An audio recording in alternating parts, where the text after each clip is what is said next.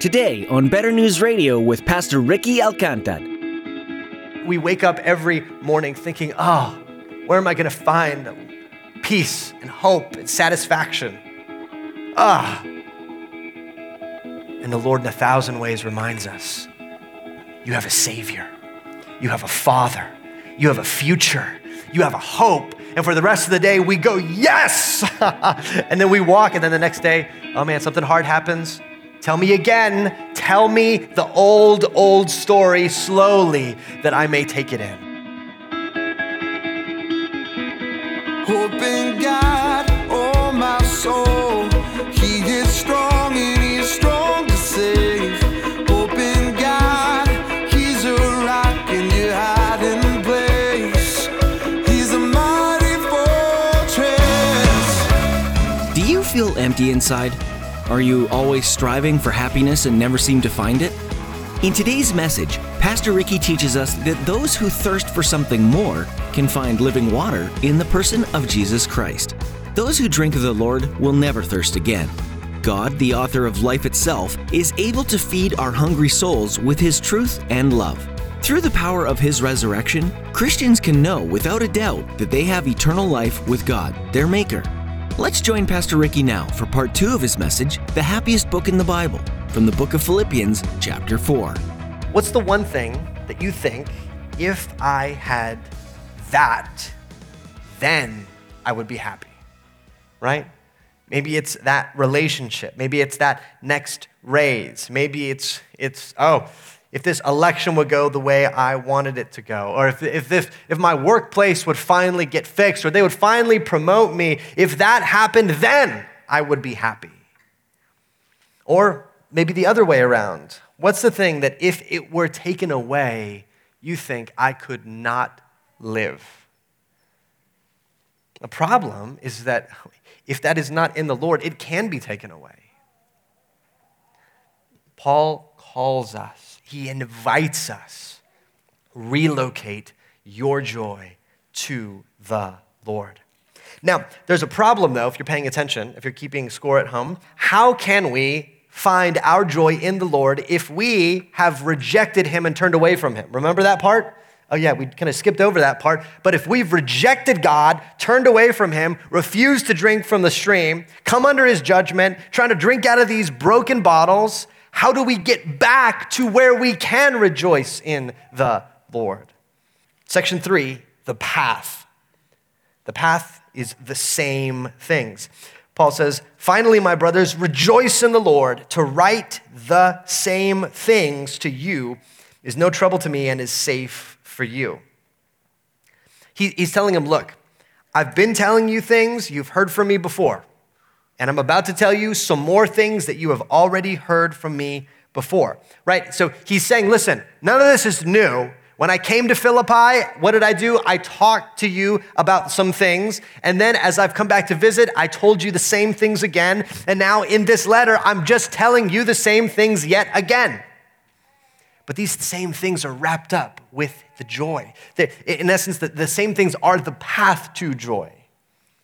I went through a phase, I think like everybody probably in college, where I was like an Apple fanboy. When I was a teenager, college years, this is like the peak of like Apple invents the iPod. And people were like, oh, whoa. And then they come out with the iPhone. And so if you ever watched one of those presentations where every year, the lights would get low and then the music would play, it'd be like a U2 song. And then Steve Jobs would come out and his black turtleneck and his jeans, very unassuming, and he would just change the world. They're like, oh, you guys don't even know what we have. And people are like screaming, oh my gosh, Steve, what is it? And and he's like, oh, nothing. We solved world hunger this year. It's really nothing. And you think, okay, that new product, that new thing, I cannot wait to see what it is. Right, what Paul is saying is what he's been doing with the Philippians is every time he takes the stage with them and in Philippi, he just says the same things. Right? It's not a new thing. It's no new product. He just marches back out, same things. See, in our world today, we are fascinated with the new, the novel, the latest, the greatest. We think that maybe in that next diet, maybe in that next technology, maybe in that next relationship, we'll finally find true and lasting joy. And yet we forget the discarded trail behind us, right? We think, oh, maybe this thing, no. Maybe this, no. We look behind us, there's this long line. And Paul says, no. Get off of that train. What you need most, he says, is not something new, but something true. Paul says the same things are what we need most. A few years ago, when I was in college, I was a part of this college ministry. We were trying to promote this conference, and the theme of the conference was, hey, forget reinvention. Some things don't need to be reinvented. And so as sort of a PR stunt, just so we could take a bunch of pictures, I can't believe we did this, we convinced a bunch of college students with this one ministry we were working with to go out and do a fake protest, okay? And so what they did is they had shirts and everything, and they had some homemade signs, and they went out into the front of the college, and as people are coming in and walking to class, their protest was, save the wheel. So they're chanting, save the wheel, save the wheel. And they have signs everywhere. And listen, there's a lot of weird stuff that goes on college campuses, but this was even notable, right? Like you have the weirdos on college campuses that coming out and going, who are these people? The wheel people, you know? And honestly, a lot of it was just for the pictures and probably to freak everyone out a little bit, which you enjoy when you're in college, I think. But the point of it was, I love the idea of it, the point of it was, look, you cannot improve upon the wheel, right? I mean, it just works. You could try to add little ridges to it. You can if you make it a square, it's dead. If you make it a triangle, it's dead. A diamond, it's dead. Just leave it the wheel, right? And so it was the idea, and Paul is kind of holding out the same thing. He's saying, look, you don't need to reinvent this. You need the same things. Stop looking for the next wheel. Rejoice in the same things. These same things, he says, are the path to joy. There's not going to be a new path, a better path. We get taken in all the time with this stuff. Some like pop culture, religious or spiritualistic book will come out like The Secret, and we're like, ooh, what's the secret? You know? And we forget, like 3 years ago, somebody else had another book like that. But it's like, no, but this time, what is it? And Paul's like, no, forget it. Just center yourself on the same things. They are the path to joy. So, what are the same things? Well, Paul tells us, thankfully, he says, listen, I'm going to tell you what is of first importance. Out of everything I've told you, this is the thing I keep saying and will keep saying. He says this in 1 Corinthians 15, for I delivered to you as of first importance that which I also received, meaning he didn't come up with this, that Christ died, that he was buried, and that he rose again on the third day. That, he says, is the core of the same things. And if you read Paul's letters, you know what he talks about? He talks about the life, death, and resurrection of Jesus again and again and again. Listen, this is what the church at its core has confessed for generation after generation and century after century, the life, death, and the resurrection of Jesus. And this Easter, what we need is not some newfangled spirituality. We need to reclaim the same things. We learn the same things and confess the same things about his life. That Jesus was born miraculously, that he was fully human, that he laughed and cried and hurt. We confess that he was fully God, that he could forgive sins, that the Son of God himself came and walked among us, that Jesus experienced every temptation at every point we do, and yet he never failed. We confess the same things about Jesus' death, that he was betrayed because of greed and crucified because of jealousy and hatred and nailed to a Roman cross and cursed in the eyes of all who saw him.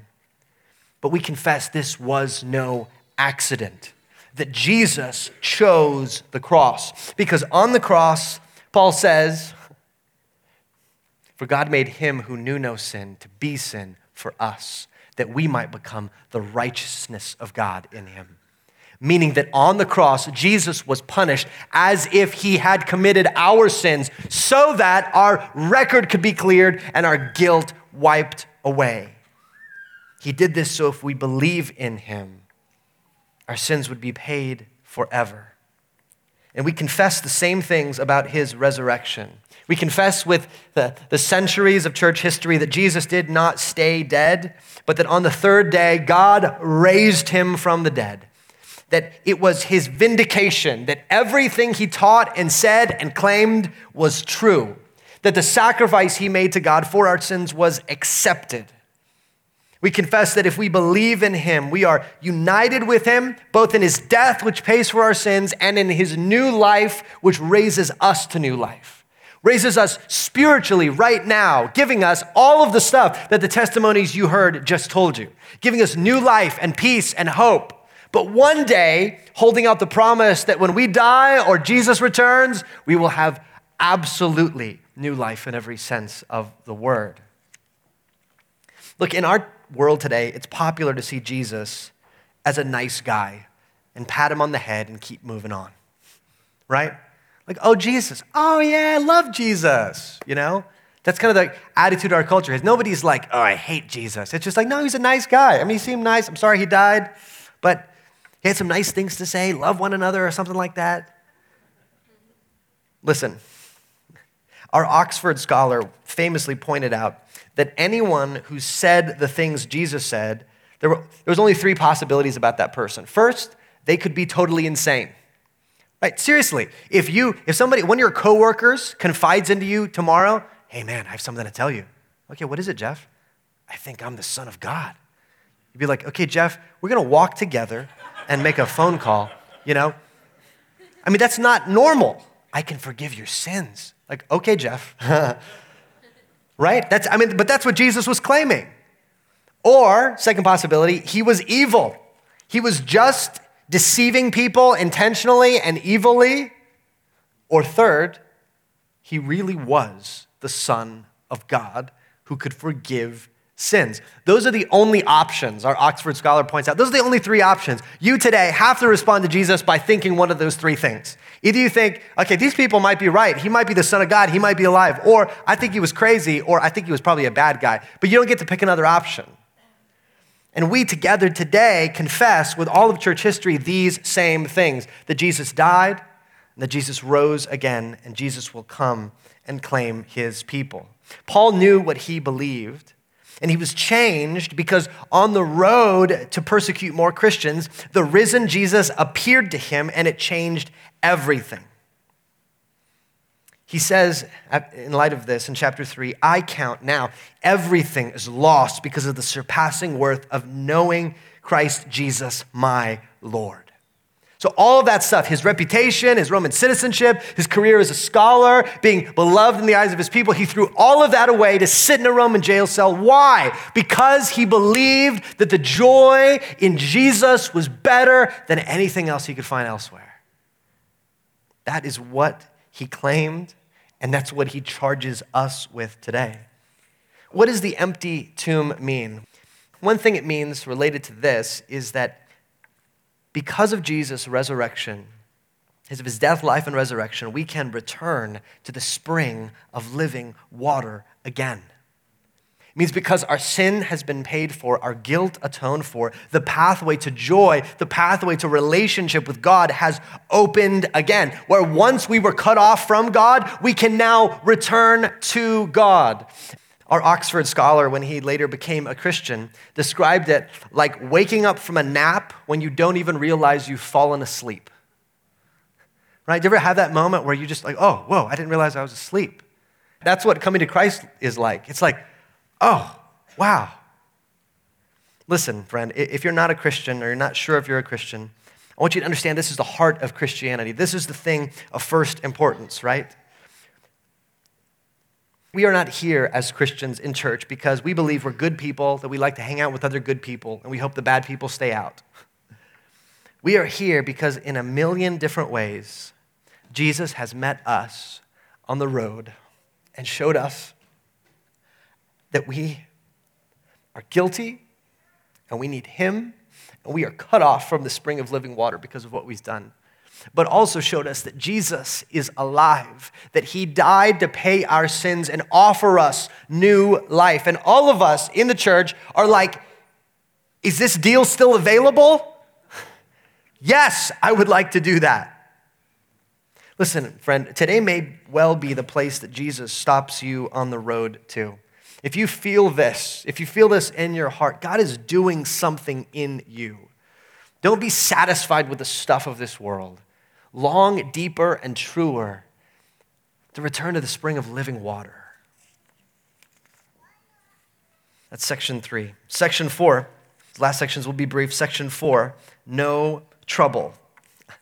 I love this. Paul writes this: to write the same things to you is no trouble for me. He's saying, look, I don't get tired of telling you the same stuff again and again. I don't get tired. The lights go down, music comes on, I walk out onto the stage, same presentation. I don't get tired of it. I'll keep doing it until I am dead. And yet, he's writing this to Christians, right? They know the things. It's not like, oh, we've never heard this before. No, they know the things. So why is he reminding them of the same things over again and again and again? Because what we see in Scripture is that the gospel truths set out again and again are the fuel for our Christian life. They're not just, as Keller has said, they're not just the gospel is not just the ABCs of Christianity. The gospel is the A to Z of Christianity.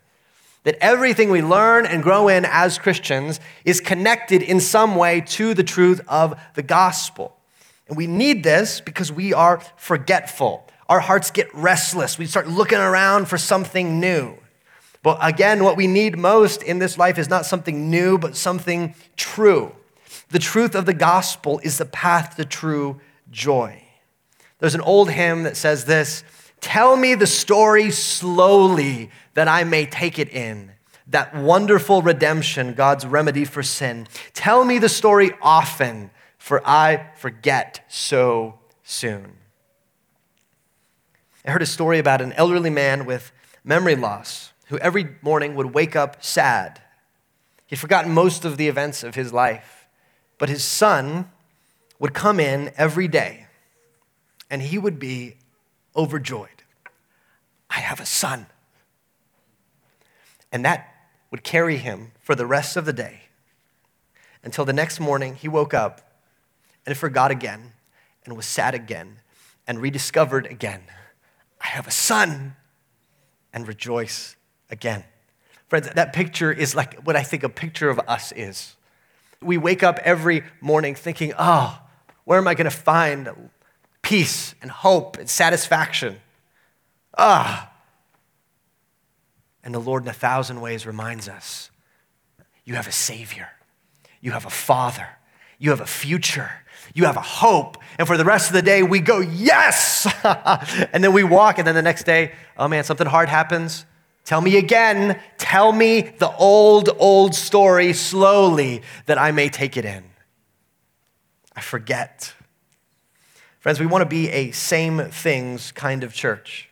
We want to tell the same things again and again. It doesn't mean we don't talk about lots of different things, but we talk about everything connected to the gospel. We open his word individually where we encounter Jesus. We meet with one another here and in small groups where we remind each other of Jesus. We sing about Jesus. We teach about Jesus. We see every day we have a Savior.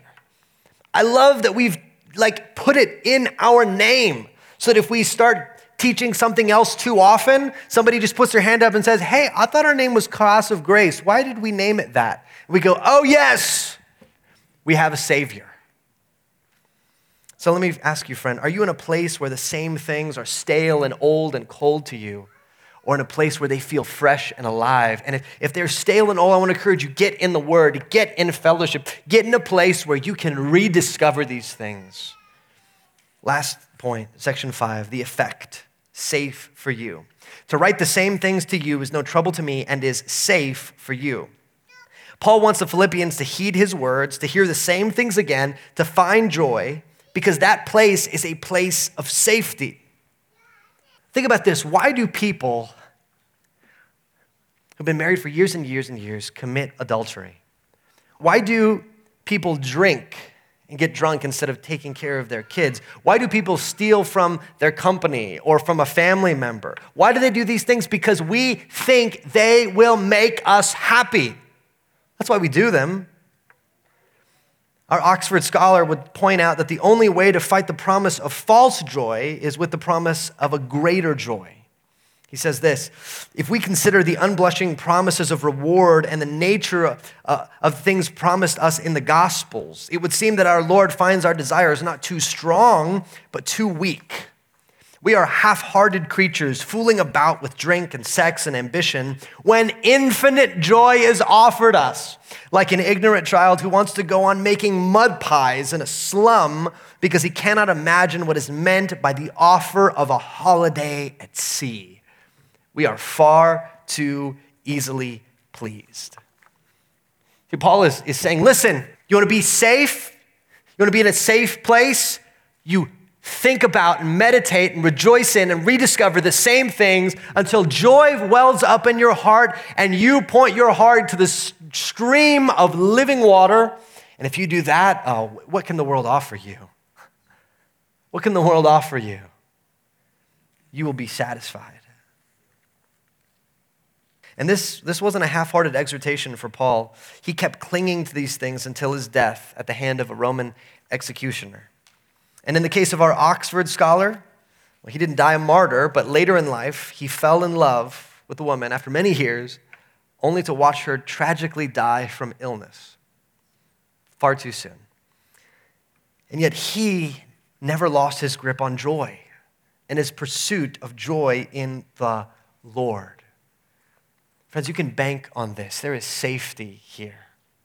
So let me wrap this up this way. What should we take away from this? I want us to connect our quest for joy and the empty tomb today. The empty tomb means that the way to relationship with God, the way to joy has opened again.